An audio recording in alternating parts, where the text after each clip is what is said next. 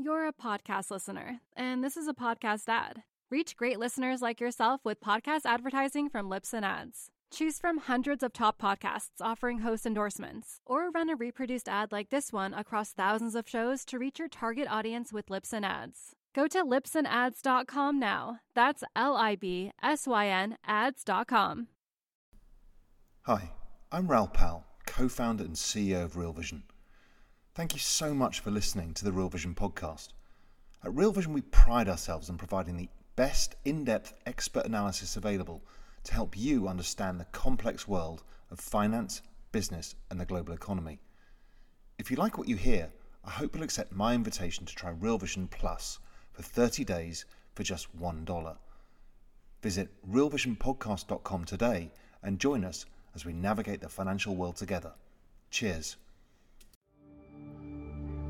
Throughout 2017, whenever the topic of China came up, the answer was always the same. We'll know more after the 19th National Party Congress at the end of the year.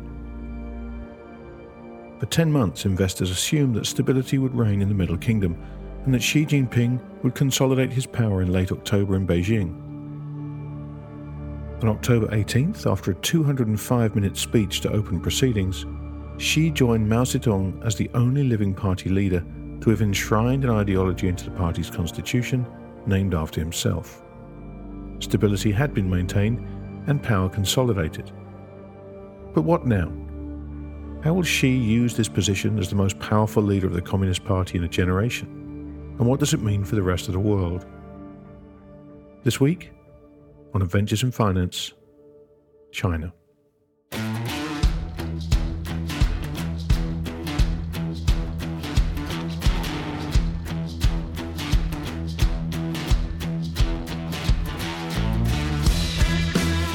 Today is the 25th of January 2018 and welcome to episode 51 of Adventures in Finance.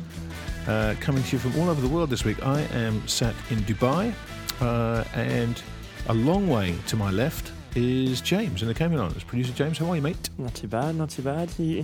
I think everyone's suffering from storms. He's suffering from sandstorms over there. No, I'm suffering from perfect weather. Low 70s, no humidity, Crimea River. It's weather is beautiful here. Also to my left is Alex in New York this time, I believe.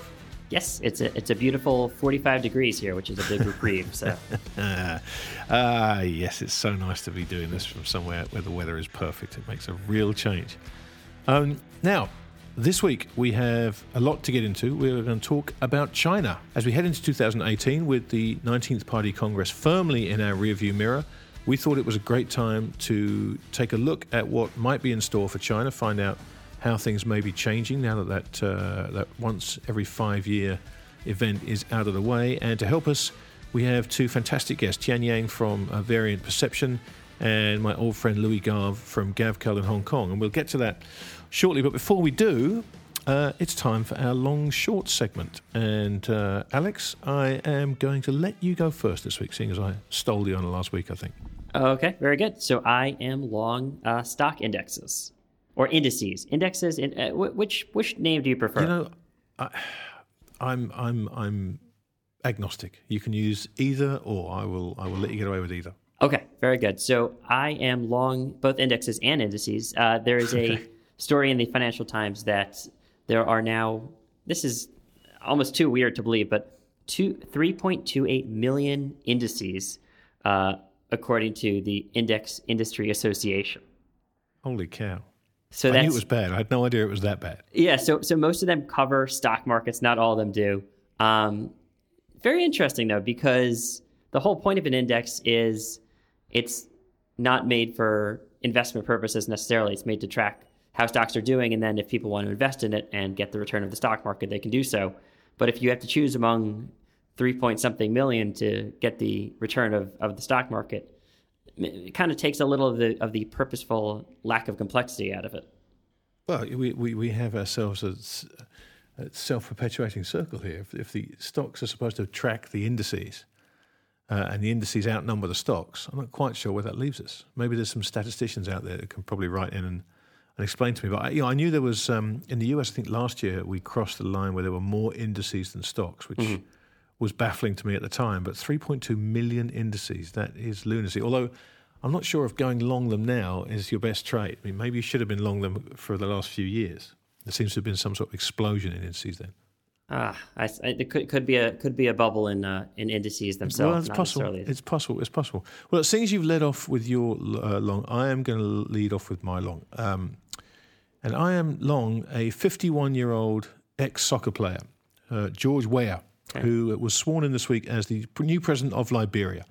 Now, George Weah was a phenomenal football player. He won the Ballon d'Or, the World Player of the Year, back in the late 80s, maybe the 90s. I'm racking my brains to try and remember. But this is a fantastic story. You know, he was a hero to the country of Liberia, and his election and his swearing in this week marks the first peaceful democratic transition of power in almost 50 years in that country. You know, it's a very poor country. He's an inspirational figure, and so hopefully things will be looking up for little Liberia out there on the African coast. So I am long George Weah, God bless him, a great footballer, and now hopefully a great head of state for Liberia. Now, do they have a serious soccer team, or as you would call it, a football team in Liberia? Well, what do you mean, as I would call it, a football team? It's called a football team. Don't be throwing that at me. You call your game football, we'll call our game football. Only one of them is one where a ball is kicked with a foot. We'll leave it at that, shall we? No, look, I don't think... I mean, George Weah is by far the most famous and by far the most talented footballer ever to come out of Liberia. I mean, he really was a world star. And I don't think they've seen his like since. And who knows how many years it will be until they see another player with his talent. But it's a great story. He's a hero to kids. It's engaged the youth in that country, and they've been through a 15-year civil war. It's about time Liberia had some good news to celebrate. So George Weah is absolutely my long this week. Very good. Well, that leaves us shorts. Why don't I kick this one off, seeing as I let you go first with the longs? I hate to do it because I know I'm poking that badger with the spoon again, but this week I'm short ICOs. Oh my God. There was an Ernst & Young report came out, I think yesterday, certainly earlier this week, that said that more than 10% of the funds raised through initial coin offerings are lost or stolen by hackers. Now, that's an extraordinary amount of money, particularly when you realise it was just shy of $4 billion that was raised last year. So that's almost $400 million stolen by hackers out of ICOs. I mean, it's just amazing. This is mostly through phishing. So you've got to think that there is a sign here that perhaps the people getting involved in Bitcoin aren't as technically savvy as they ought to be on the basis that they get fooled by phishing scams. I mean, hackers were stealing about $1.5 million a month in ICO proceeds. Nobody is praising the Bitcoin phenomenon more than the hackers, it would seem, who, between them, they don't have to launder money through the dark web or through cryptocurrency anymore. They can just steal it straight from the source. It really is cutting out the middleman. Yeah, it's a shame that the money's lost or stolen by hackers when you would hope it'd be lost or stolen by the people leading the ICOs, which is another place the money goes. Well, yeah, no, exactly right. I mean, this is one of my big fears over all cryptocurrencies, that the people trying to steal it know a lot more about the technology than most of the people trying to hang on to it, and I think that's a recipe for disaster. So this Ernst & Young report just confirmed that. But once again, this is a public service announcement for all Bitcoin maniacs out there. I do not think Bitcoin is a complete fraud or is going to go to zero. I still think the technology is remarkable and game-changing. So please, please, please, if you have any criticism of my thoughts on Bitcoin, feel free to send me an email to james@realvision.com. That's james@realvision.com, and feel free to use the strongest language possible. Should you actually be giving my Real Vision address out to the world? Do you know what? Should we risk it and see how many emails you get? I say let's risk it. Man. I'll go short at double figures.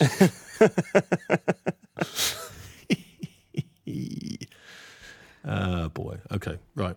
Back to the action. So, Alex, having having poked the badger with a spoon and manfully stood up and given people a right to reply. That's James at realvision.com. Time for your short, my friend. What are you short this week? Yeah, I am short lifeguard buffness. You're short. Wait, what? Who? What? Lifeguard buffness, the buffness of lifeguards. Oh, yes. Okay. Now you explain it that way, it makes more sense. So there's a story out of Australia that they were flying this lifeguard drone, which has a very Australian name, the Little Ripper, which it sounds great with an Australian accent, I bet. But they were flying it in this beach just as a practice, and they actually saw two men swimming in powerful surf and potentially set to get overpowered by the waves. And it would have taken a long time, and it would risk the lifeguard's life if they had actually swam out. So even though it was just a practice mission, they threw down from the drone a rescue pod. The swimmers grabbed the pod, and they made their way to shore, and they were completely fine.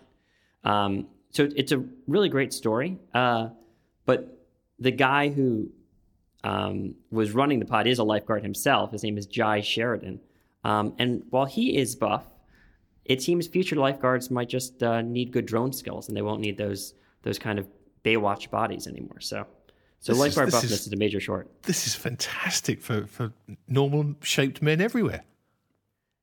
Yeah, although I thought the whole point was you got to sit out there on the beach and flick that whistle around it. It's not quite as sexy if you're down there looking at your tablet. I mean, if the weather's bad or it's too hot, you can stay home and fly the drone. I mean, this is great news. Yeah, that's right.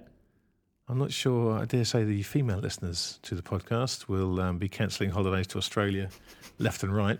But, all right, well, that's I like this one. I'm going to go short with you along with this. This is fantastic news. Come on board. All right, well, look, let's move on to our feature this week, which revolves around China. And hopefully, as we go into a new year, it's a good time to get some perspective on any changes that might be happening in China, because it does feel like we're at an inflection point with the 19th Congress out the way, Xi Jinping cementing his position as the country's leader, and along with that cementing a position comes a certain freedom to perhaps change the way they do things. So we have two fantastic guests joining us to give us their insight onto what might be happening.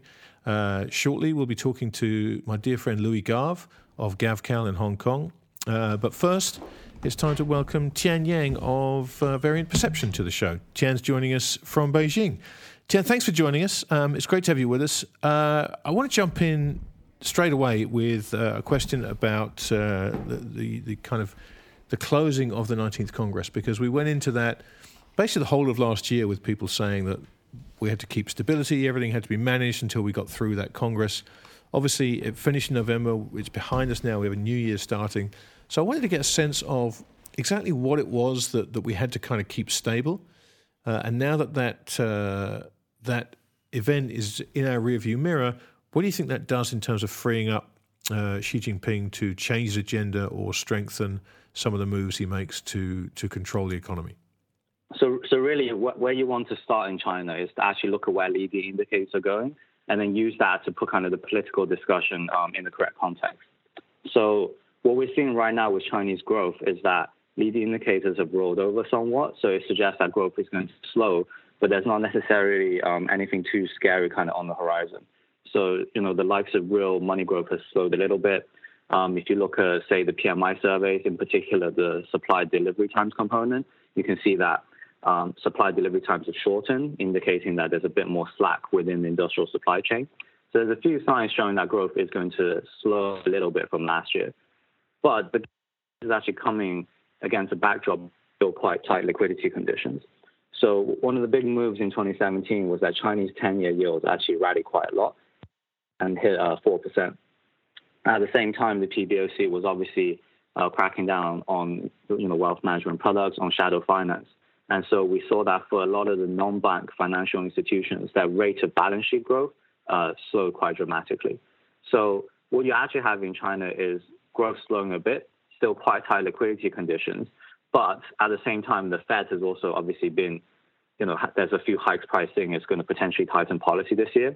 So it's very likely the PBOC is actually going to shadow the Fed policy and continue to tighten, even though liquidity is already quite tight and growth is rolling over. So what we do see in China is that even independent of the political events, growth will actually start to disappoint this year. And then obviously on top of that, if you have, a lot of the stated reforms around changing the composition of growth, right? Obviously higher quality, focusing on tech, focusing on consumer. There's definitely going to be some China slowing. There's obviously this 5-year seasonality pattern where typically after every 5-year plenum, there's an attempt to push reform and growth does slow a little bit. So I think that's kind of in line.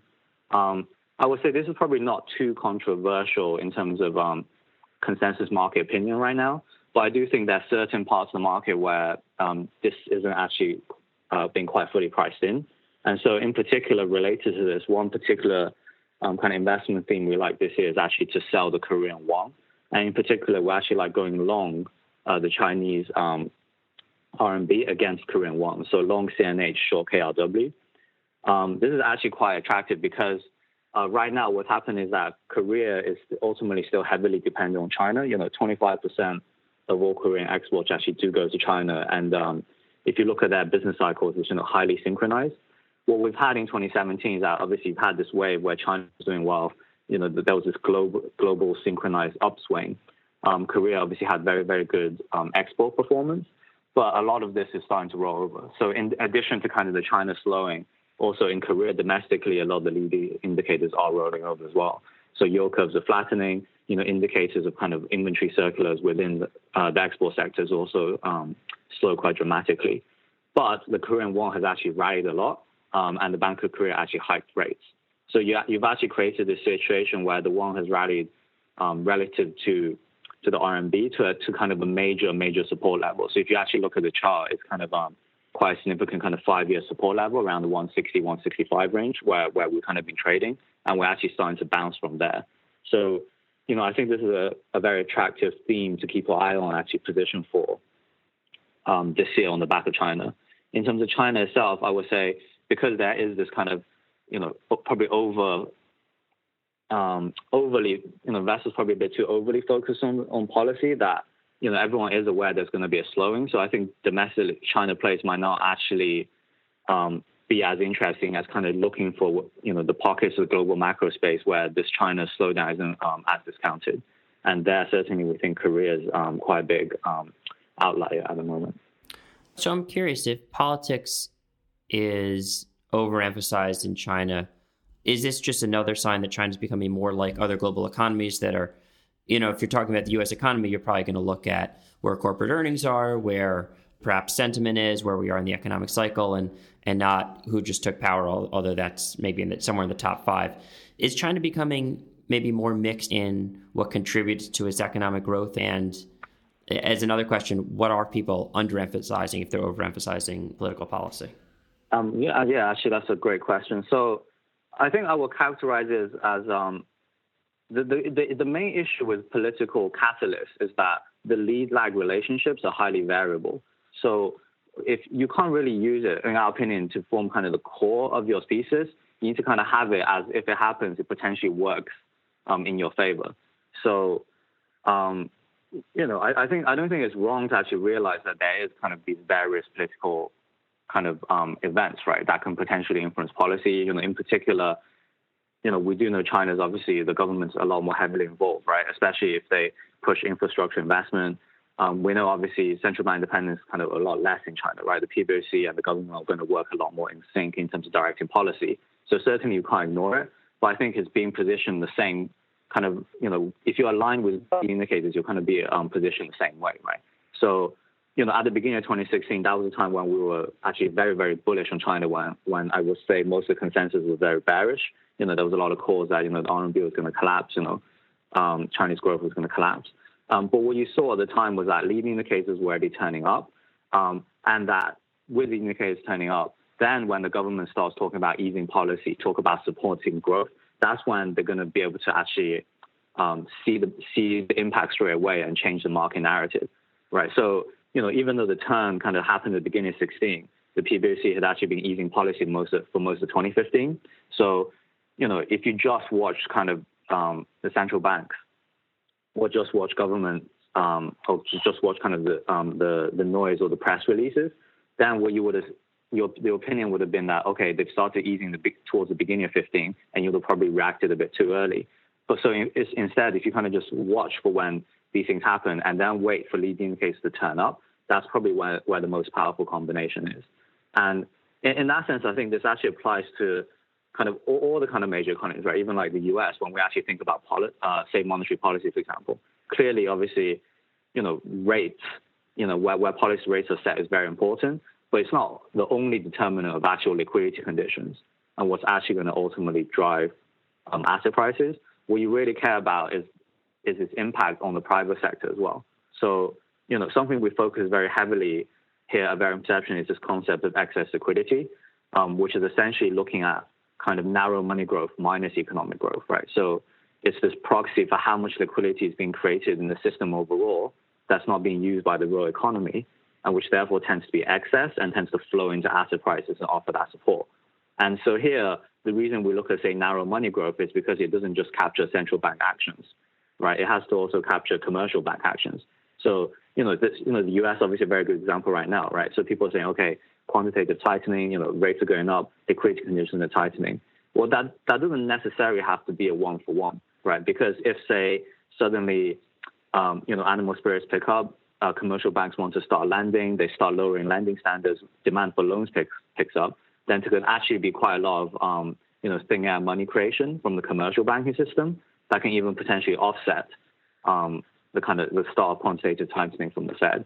So, within our framework in terms of thinking about policy drivers, it's clearly something we need to be aware of. But really, the key really is to be kind of aligned with where leading indicators are going. The analogy is kind of like, you want to sail where you want to figure out the direction of the wind and then sail that way and then hope that a lot of these kind of catalysts come through. Just to zoom out a little bit, and you touched on the old economy versus the new economy. If you had to give a grade maybe on how effective China has been at making the transition from an industrial and maybe agrarian commodity-based economy to a consumer-driven and technology-driven economy, obviously a long project, but where are they in that, and how would you grade their progress? I think progress has actually been very, very good. Historically, this is kind of what economists talk about, right? The middle income trap, where historically it's been very, very difficult for emerging economies to kind of do that initial catch-up growth and then really kind of power on from there. The only kind of successful stories have been, like Taiwan, South Korea, maybe Japan. But obviously, in terms of population and size, these have been relatively small economies compared to China. But I think, given the size of China, I think, and the kind of infrastructure you need to actually build up, I think they've been able to kind of do things in parallel where, China's overnight become leader in a lot of kind of, fintech areas, right? Say global payments. That's something where there's a lot more, mobile payments, microtransactions in China, right, with the consumer, where the ecosystem is actually a lot more developed than in the West. And indeed, there's, certain technologies that are actually being developed in China first, that's going abroad, right? So, dockless bike sharing, being one of the most famous ones recently, where, the concept kind of really took off in China, then they're now trying to go global with it. So I think the balance has actually been quite good, where because you've had this huge internal market, it's been, China has been able to kind of experiment with a lot of these things within its own backyard and then trying to figure things out and transition. And hasn't really necessarily had to deal with what a lot of probably medium-sized economies have had to do historically, which is, they're overly dependent on global demand, overly dependent on the kind of developed economies. So that as those cycles turn, what they do domestically matters a bit less. I think China is actually striking a reasonable line down the middle.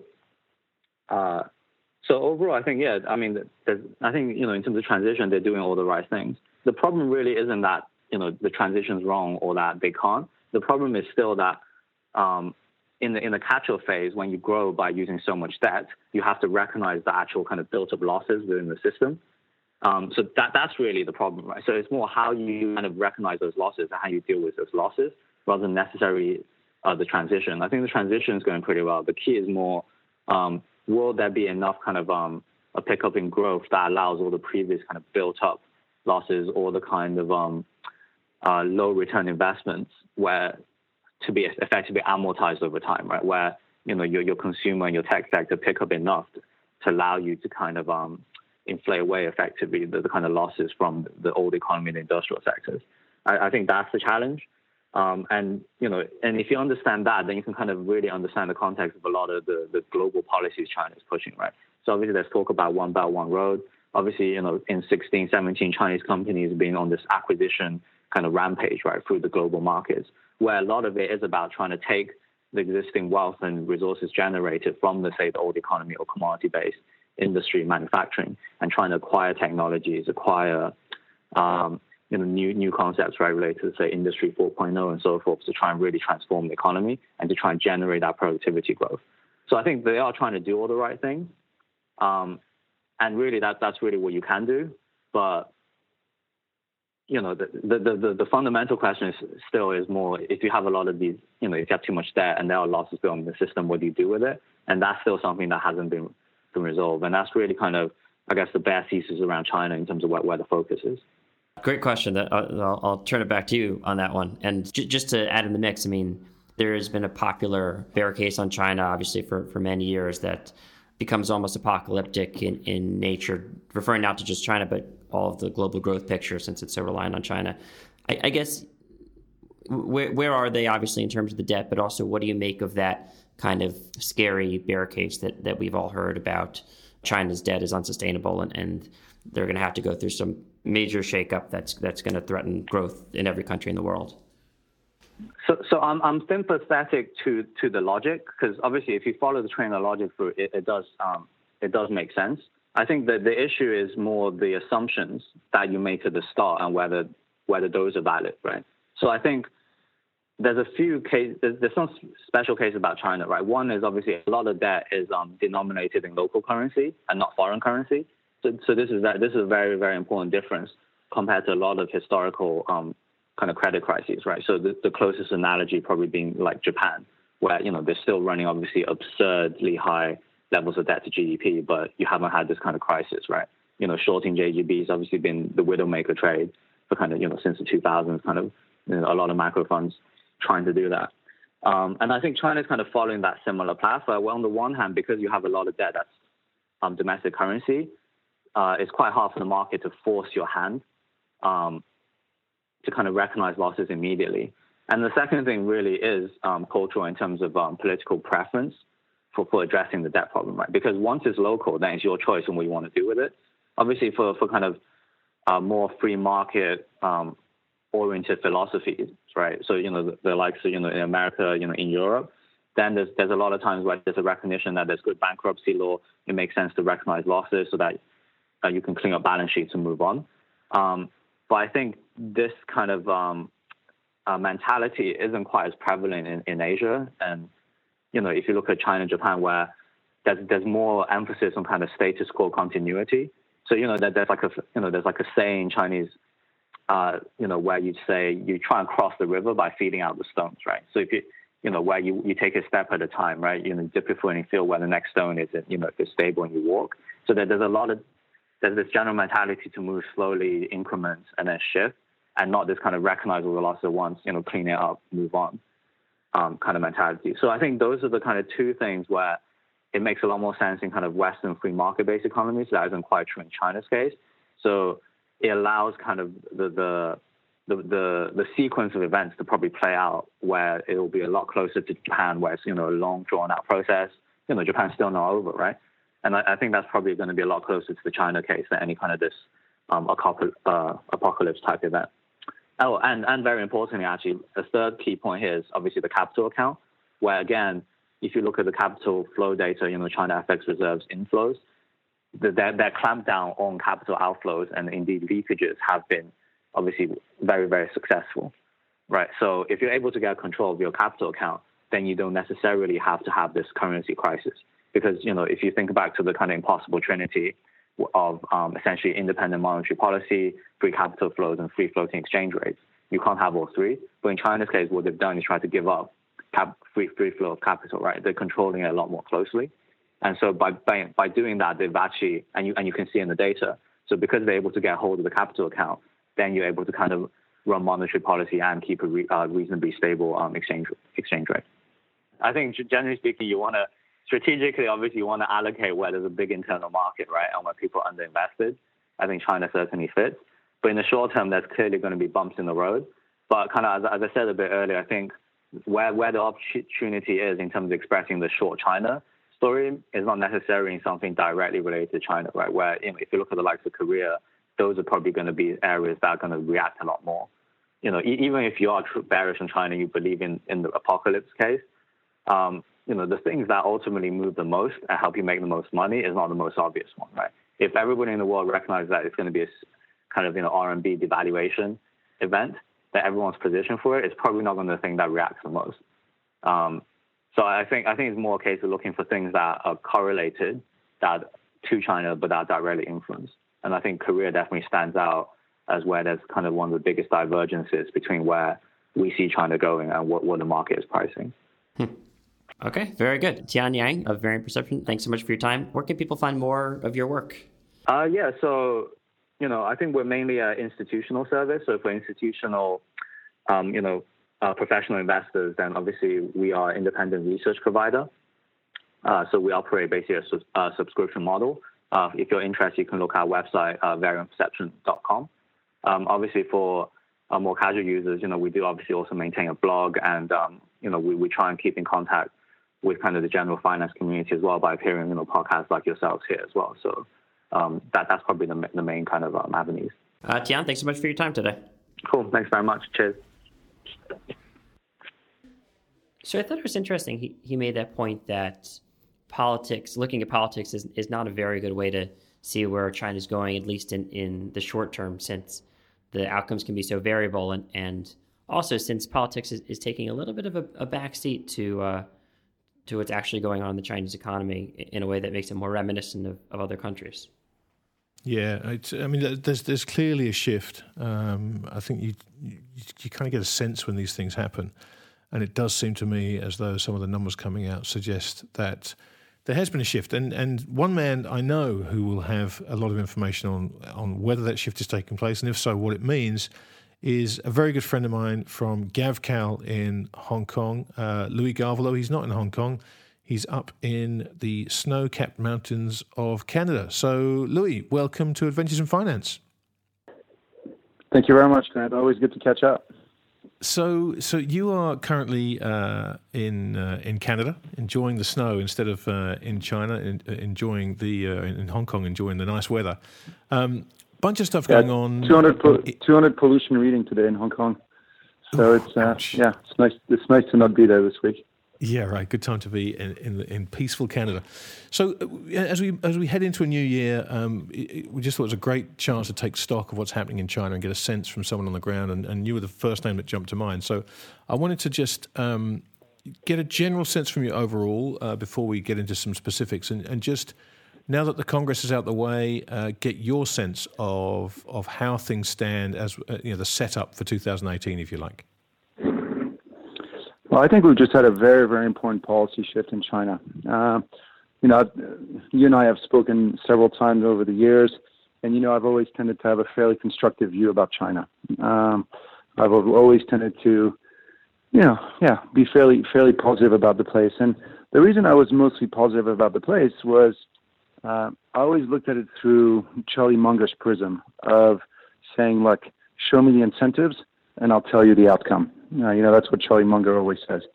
And in China, the incentive was always to deliver as much growth as possible. Specifically, whether you were the mayor of Wuhan, the party's secretary of Anhui province, the governor of Shandong, you were told when you were sent out into the boonies, you were told, hey, if you want to make it back to Beijing one day and get a bigger job, go out there and show us what you can do, deliver strong growth. And so you could almost always bet your bottom dollar that China would always hit certain growth targets, that you would always have, property investments approved, new factories approved, basically everything being rubber stamped, and that growth in China would continue growing strongly. The big change that we saw with the 19th Party Congress was basically Xi Jinping stood in front of the 3,600 party members this fall and told them, guys, you're no longer going to be measured just on growth. Growth is still important, of course, but from now on, so is pollution, so is social housing, so is education. And we're going to measure you on a whole bunch of different things. And I think this really changes the parameters through which we should look at China. Because for years, what you could kind of always count on is, A, China would always deliver a certain amount of growth for the world, and B, because of that, China could be counted on to always add overcapacity into our system. We've had 20 years of deflation, which did correspond to 20 years of China's rise. And why? Because China was always adding overcapacity into the system. I think the question investors should ask themselves today is this going to be the case for the next 5-10 years? Very clearly, things are already changing. Imagine for a second, Graham, that you're the mayor of Wuhan, and you're sitting in that hall, and Xi Jinping is now telling you, from now on, I'm going to look at you and how you do for your town on pollution. I'm going to look at you and how you do on social housing and so forth. What do you do when you come back to Wuhan? Well, I think the first thing you do is you say, all right, boys, no more coal. From now on, we're using just natural gas. And so you see the price of natural gas double in a couple months in China. So just right off the bat, boom. You start to see shortages of natural gas, which creates distortion and production issues all over the place. So I guess the point I'm making is a very simple one. From now on, I think we should expect more growth disappointments from China, number one. And number two, we should expect more inflationary pressures from China. If you look at, and it's already happening, if you look at things like steel, like cement, it's very interesting because prices are shooting up in China and production is actually going down. Now, this is fairly new. In the past, whenever prices go up in China, you can bet your bottom dollar that production would go up, that basically higher prices triggers a supply response fairly quickly. This is not happening. In fact, what we're seeing is the other way around, production being curtailed and thus prices going up. Maybe just say more about that. Like, do you think this is going to be a shift in the Chinese economy over the next 5 years that ultimately will lead to greater and more economically sustainable growth over the next, decades to come, and maybe the growth will lag in the short term, or are we sort of maybe seeing the end of China's greatest growth years? I think we've definitely seen the end of China's greatest growth years. The double-digit nominal growth that we had for basically 2 decades are now behind us. We are heading towards lower growth rates, and I think you see it on a number of fronts. Not only, of course, the change in government policy as regards to pollution, as regards to adding overcapacity willy-nilly, but also in its policies regarding leverage. For years, China didn't seem to care of the increase in leverage that you saw throughout the economy. And frankly, I argued many times, it didn't really need to care for that increase in leverage because it was starting from such a low base that it could afford that increase in leverage, especially when you looked at the simultaneous rise in domestic savings. The reality, of course, now is that China's demographically is starting to tip over, like a lot of Western countries. As you age, you save less.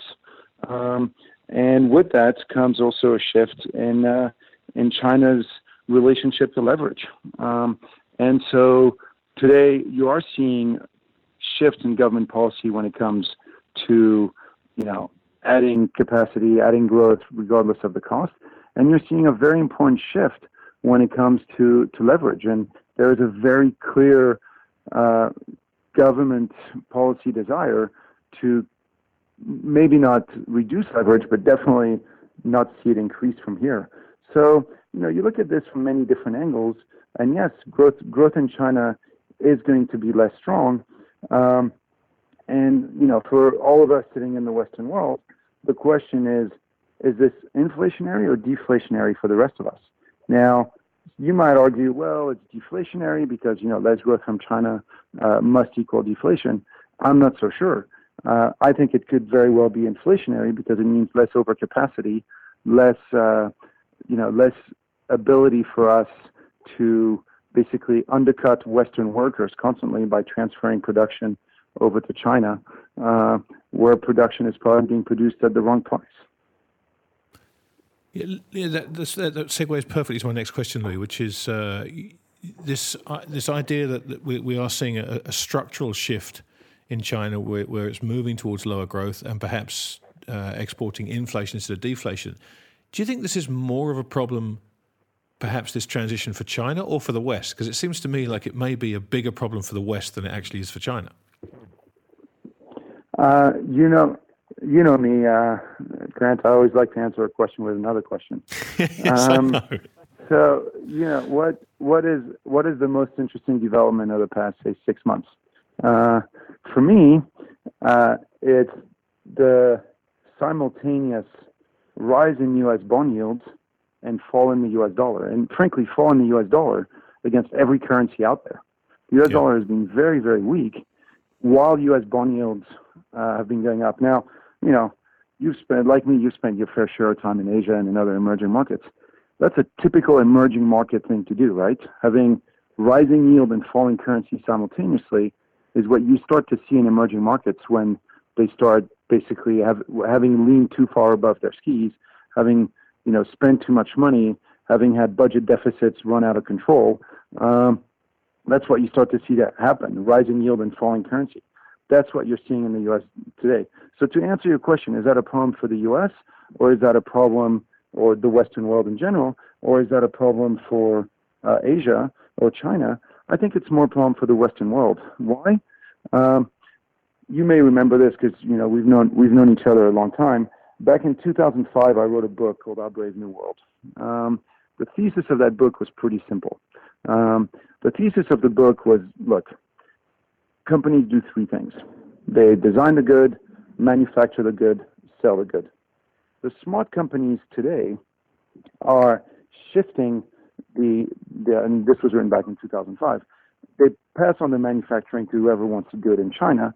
They focus on design, they focus on sales. And in the book, I used Apple as an example, I used IKEA, I used Enz and Moritz, and I called these guys platform companies. Now, when you think of it, this is how almost every Western company has organized itself for the past 15 years. And it's been a very successful business model. The question is, are we coming to the limit of that business model?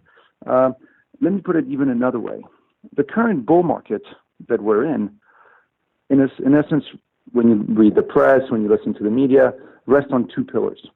The first pillar is, thanks to big data, thanks to artificial intelligence, thanks to globalization, companies today are very diligent with capital, and we have the highest return on invested capital we've ever had. Everything is optimized to the very top, so that yes, we should pay more for equities because companies are smarter with capital, and that's fine. So that's your first pillar. Your second pillar is, and we live in a world of massive overcapacity, and so there's massive deflation constantly, and thus central banks need to print money. Okay, that's fine, but how do you get from one to two? I mean, if companies are super smart with their data, and super efficient with their allocation of capital, how do we have all this excess capacity in the system? Well, the bottom line is that there must be some idiots in the system who always overinvest. And that idiot has been China. The question is, what if it isn't China anymore? What if China is saying, you know what, I'm done increasing leverage, I'm done adding capacity willy-nilly, I'm changing my business model, then what does that leave for the rest of the world? Because if you look at the Western world, frankly, in the past 10, 15 years of very low interest rates, where have we added capacity? You think of it, when was the last time a factory was built in the West? A new power plant. So we spent 10 or 15 years basically piggybacking of the overinvestments done in China. What if this is now done? Then the inflation risk could be much greater than people anticipate. What does that mean, I guess, in the medium and long term for commodity prices if we're seeing this shift out of China? That's a very tricky point. For years, you could have argued that there was a sort, in our research 10 years ago or 15 years ago, we called it the Wenjibao put in a sort of response to the Greenspan put on equities. We called it the Wenjibao put. Wenjibao was the previous premier in China. The Wenjibao put on commodities, that basically if growth fell enough, China would step in with new capacity, new investments to relaunch growth, thereby triggering a new demand for commodities. So you could argue for years we had the Wenjibao put on commodities, that China would come in with a bid once growth fell hard enough, just like you had the Greenspan put on equities. Of course, you could say, well, the Wenjibao put hasn't really worked that great for the past 5 years. And instead, what we saw was serious consolidation in the commodity world. What I find interesting today in the commodity space is that just as China is saying basically, look, we're done leveraging up, we will accept lower growth, we do worry a lot about pollution. Basically, as China is going 180 degrees on a lot of the things they've done for the past, really, well, for most of our careers, or at least the past 15, 20 years, commodities continue to crank up. And I think that's a reflection of potentially what I was highlighting before, just the lack of investments that have been made in new production capacity. And that's not just in commodities, but in manufacturing, and just a number of industries across the board. I mean, look at it this way. I was once told that when the VC industry raises $30 billion in a given year, that's usually the top of the VC cycle. That, when all the VC funds together raise $30 billion, that's usually the top, and that stupid prices are going to be around the corner. Well, last year, SoftBank by itself announced a $100 billion fund. So we've had billions pour into private equity, billions pour in to the VC industry. But what investments have gotten out of all this money pouring in? In the past, you would have had things like Cisco and Xerox and Hewlett-Packard and others. Today, out of all that money that pours into VC, what we have is Uber, Lyft, Airbnb, Snapchat, Dropbox, or whatever else. What we have fundamentally is investments either in social media. When you look at your top 20 unicorns in the world, they're either social media or what we've come to call in our firm overcapacity optimizers. Think Lyft, Uber, Airbnb. You've got a car, you're not using it, we can use it for you. You've got a room, you're not using it, we'll use it for you. But none of that adds capacity fundamentally to our system. Instead, what we've seen in the commodity space in recent years has been an extreme example of it, is consolidation in capacity. You've seen a record amount of mergers and acquisitions, of private equity taking firms private, of consolidation, and this across a number of sectors. And so now all of a sudden, you have China saying, look, we're done adding capacity. And I think that will lead a number of industries, not least of which commodities, which is what we're seeing today, to have genuine pricing power. Yeah, it's fascinating. I agree with every word of that, Louis. It seems to be the way it's going to me. I just want to shift gears a little here because on this. Go ahead. Yeah, sorry. I just, if I can just interrupt really quickly, Grant. Yeah. I think it's a very important. You use the word shift, and I agree. Our starting point when we allocate money is we say, all right, there's two forces that determine asset prices: inflation and growth. So you can have an inflationary boom or an inflationary bust, or a deflationary boom or a deflationary bust.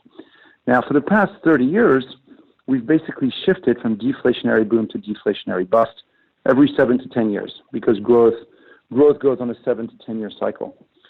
But we've been pretty firmly planted in the bottom half of our 4-quadrant diagram, basically moving from disinflationary boom to disinflationary bust and back and forth. If we move to the upper part of the diagram, towards the inflationary boom or inflationary bust, that's a shift that only occurs every 35 to 40 years. And thus it's a shift that most money managers have never gone through before, myself included. My dad obviously has been through it because he invested money in the inflationary boom and bust before it became deflationary boom and bust. But he's 75. Most people haven't gone through that shift from top to bottom. We've all gone through from left to right. We've never gone from top to bottom. And so it's a shift that A, most people have never experienced before, and B, most people's portfolios are just not optimized for whatsoever because it hasn't happened in 40 years. So, all the models, all the risk parity, all the CTA models, etc., could be at risk of seriously breaking down if such a shift were to occur. Yeah, you make a great point, Louis. I mean, this idea that we're moving from a deflationary secular trend into an inflationary one, it seems the evidence seems to be pointing heavily towards that, and I think you're right. I don't think anybody's really equipped for that. I mean, this 35-year bond bull market, if that has changed and we are going to go the other way, these things tend to move for a long, long time in the other direction. So I think it's definitely something we have to keep an eye on. But just jumping back to China and just getting into the micro a little bit, we had a story come out this week about Pudong Bank and some bad loan data. And getting into the micro data, the numbers in this thing are extraordinary. The story, for anyone that hasn't heard it, is that the banking regulators uncovered some fake reporting from Shanghai Pudong Development Bank. They've basically been lending money to shell companies so they could hide bad loans at one of their big branches. But we're talking 1,500 shell companies and $12 billion. It's an extraordinary story. And when I read it first, it just struck me that maybe after the Congress and with the shift by President Xi, it seems as though it might be time to flush out some of the bad actors. Does this strike you as something like that, or is this just a story that's found its time to be brought into the sunlight? No, I think you're right. I think it's time for that. I think there's another dimension.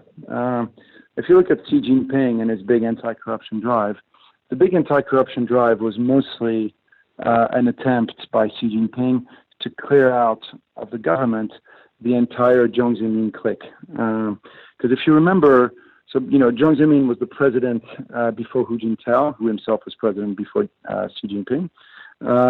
And basically, Jiang Zemin kept his own guys in power, and his guys were known broadly as the Shanghai clique because Jiang Zemin's power base was all around Shanghai. And those guys were indeed, there was a very hard, you could say, well, they're all corrupt, but I guess it's varying degrees. And the Shanghai clique did, they did put a lot of money in their pockets. And they also prevented Hu Jintao from, following the policy that he sometimes wanted to follow. And so when Xi Jinping came in, the first thing he tried to do, and everything he's been doing since then, really, and that was a big driver of the anti-corruption drive, was to take these guys to town. Now, Shanghai Pudong Bank is obviously most likely one of the funding vehicles for some of the more nefarious activities of the Shanghai clique. So you could look at this as, one part of the continued anti-corruption drive / Xi Jinping taking down the Shanghai clique. You could look at it as one of the signals that, look, we are serious about their deleveraging. We are serious about no more loans for just dubious projects. You can look at it as part of this message that, hey, it isn't all about growth anymore. We are going to start looking at how this growth has been generated. And if it's been generated through dubious loans, you will be taken down. Now, to your point, $10, $12 billion is obviously not, I think it sends a strong message, no doubt. And, a lot of people will end up in jail over this. But it's not strong enough to lead to a systemic risk for China. So, I think if you turned around and wanted to look for dubious things at ICBC or at China Construction Bank, you could easily find some. But then you'd risk having a serious systemic issue. The good thing about Shanghai Pudong Bank is you send a strong message without creating a systemic risk for the system.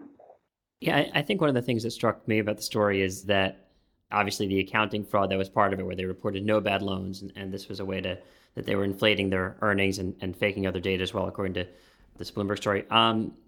I guess maybe in closing, this is a problem that crops up again and again with China. We talked about GDP data, and that obviously has its own issues of potential manipulation, and we know of some cases of manipulation in some parts of China. Taking the perspective of someone who's trying to look at Chinese data and look at Chinese numbers and either choose what to do in investing in China specifically, or even in making macroeconomic calls based on Chinese data, what would you say is a good way to go about it? Are there numbers we can trust? Is there a sense that we can trust the general flow of numbers instead of specific numbers? Just kind of curious how you would advise an investor to look at China from a portfolio perspective, keeping in mind the accounting and numbers issues. That opens a real Pandora's box, and we could talk about this for hours. I'll just make a few key points. The first, when you look at China, you have to acknowledge that it's a little bit like an impressionist painting. You're never going to get a very clear picture, but if you get enough little points, you can kind of tell more or less what's happening. So you say, all right, there's a lake over here, and there's maybe people sitting over by that side of the lake, even if you can't quite tell if they're women or men.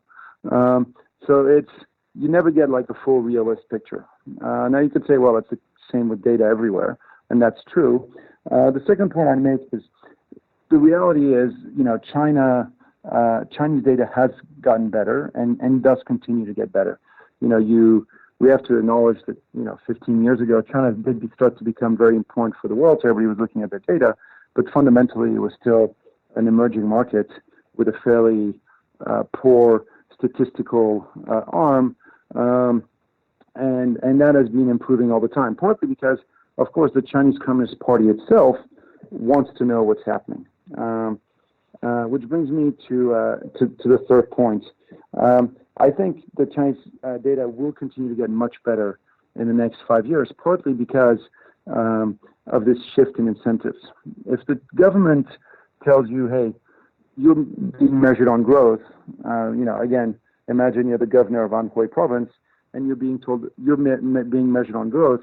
Oh, and by the way, you also get to tell us what the growth number is. Guess what? It's probably going to be better than what it really is, right? You have every incentive to push that number up as much as you credibly can stretch, and so you've had a lot of that happening. And by the way, as they've shifted the incentive structure, you've already had a number of provinces come out and said, oh, well, maybe last year our number wasn't quite so strong. You saw it in Inner Mongolia, you saw it in Shandong, and I think so. As you shift the incentive structure in China, the data will get better. Having said all this, the way I've always looked at Chinese data is the absolute number in itself is almost meaningless. The trend, however, is important. And so what you really want to look at is the first derivative. Is inflation accelerating or not? Is growth accelerating or not? Are profits accelerating or not? And even if the absolute numbers themselves can be questioned, the trend tends to be broadly right. And when it comes to China, what matters the most is, as Keynes used to say, is you want to be approximately right rather than precisely wrong. Louis, sadly, we've run out of time.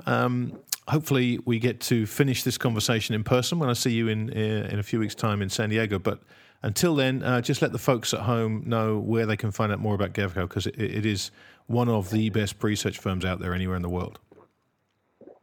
That's very kind, Grant. I do look forward to seeing you in San Diego at Malden's event. In the meantime, the best place, to be honest, is our website. Our website, which is gavcal.com. Obviously we post all our stuff there, but that's the easiest place to get in touch with us. Fantastic. Louis, I can't thank you enough for joining us this week, and all the very best. I hope you enjoy the skiing. Thank you very much. Take care. All right, take care. Bye-bye. All right. Well, Louis is definitely one of my go-to guys in China. He's always so thoughtful and has a really good perspective, having spent so much time in the region. And throwing Tianyang into the mix, his incredibly insightful information really does give you a sense that there is change afoot in China. And I guess we won't know what that means, but I have to say, my gut is that Louis is right, and we are about to enter a period of inflation. How long it lasts for and how drastically the central banks try to clamp down on it is anybody's guess, but I feel they're going to have to try. Sometimes, though, these forces are stronger than even the central banks, even though we may not remember. They do occasionally get punched in the nose. Yeah, I was really interested in this point that there's, not to put words in his mouth, but almost a bubble in using excess capacity when so much of this excess capacity comes from China. It's, I'm sitting here in a WeWork trying to use real estate space for startups in the short term. And you never really think that places like this and like Airbnb and Uber exist because of China. But I love that connection and that idea that as China shifts, all these things that we're used to it as the new tech economy could shift with it. Well, yeah, it's true. I mean, I don't know which way. I think it may not be quite so good for the unicorns as people think. I mean, it strikes me that that they are going to run into some headwinds with funding issues. They're going to run into some headwinds with any kind of weakness in the stock market. And we've already seen Uber SoftBank deal at a vastly reduced valuation. So it is interesting if that China mood changes, it could be another wall of worry for certainly the unicorns to climb.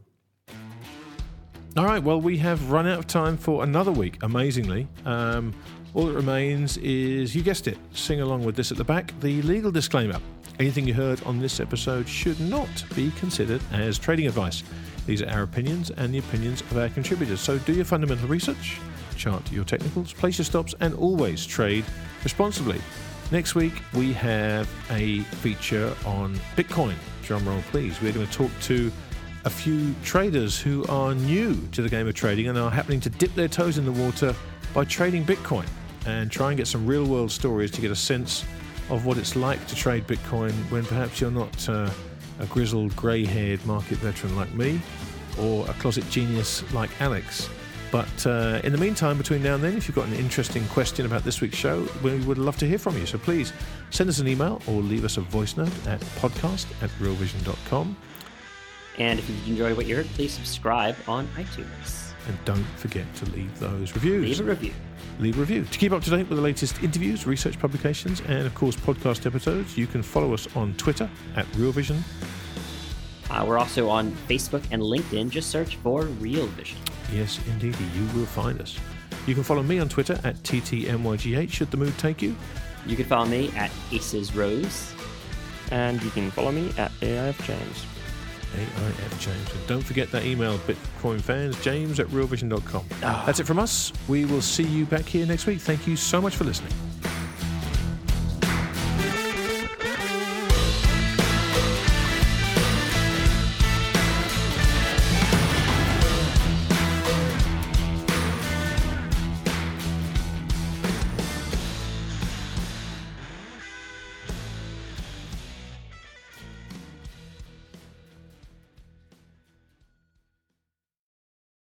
You're a podcast listener, and this is a podcast ad. Reach great listeners like yourself with podcast advertising from Libsyn Ads. Choose from hundreds of top podcasts offering host endorsements, or run a reproduced ad like this one across thousands of shows to reach your target audience with Libsyn Ads. Go to libsynads.com now. That's LIBSYN ads.com.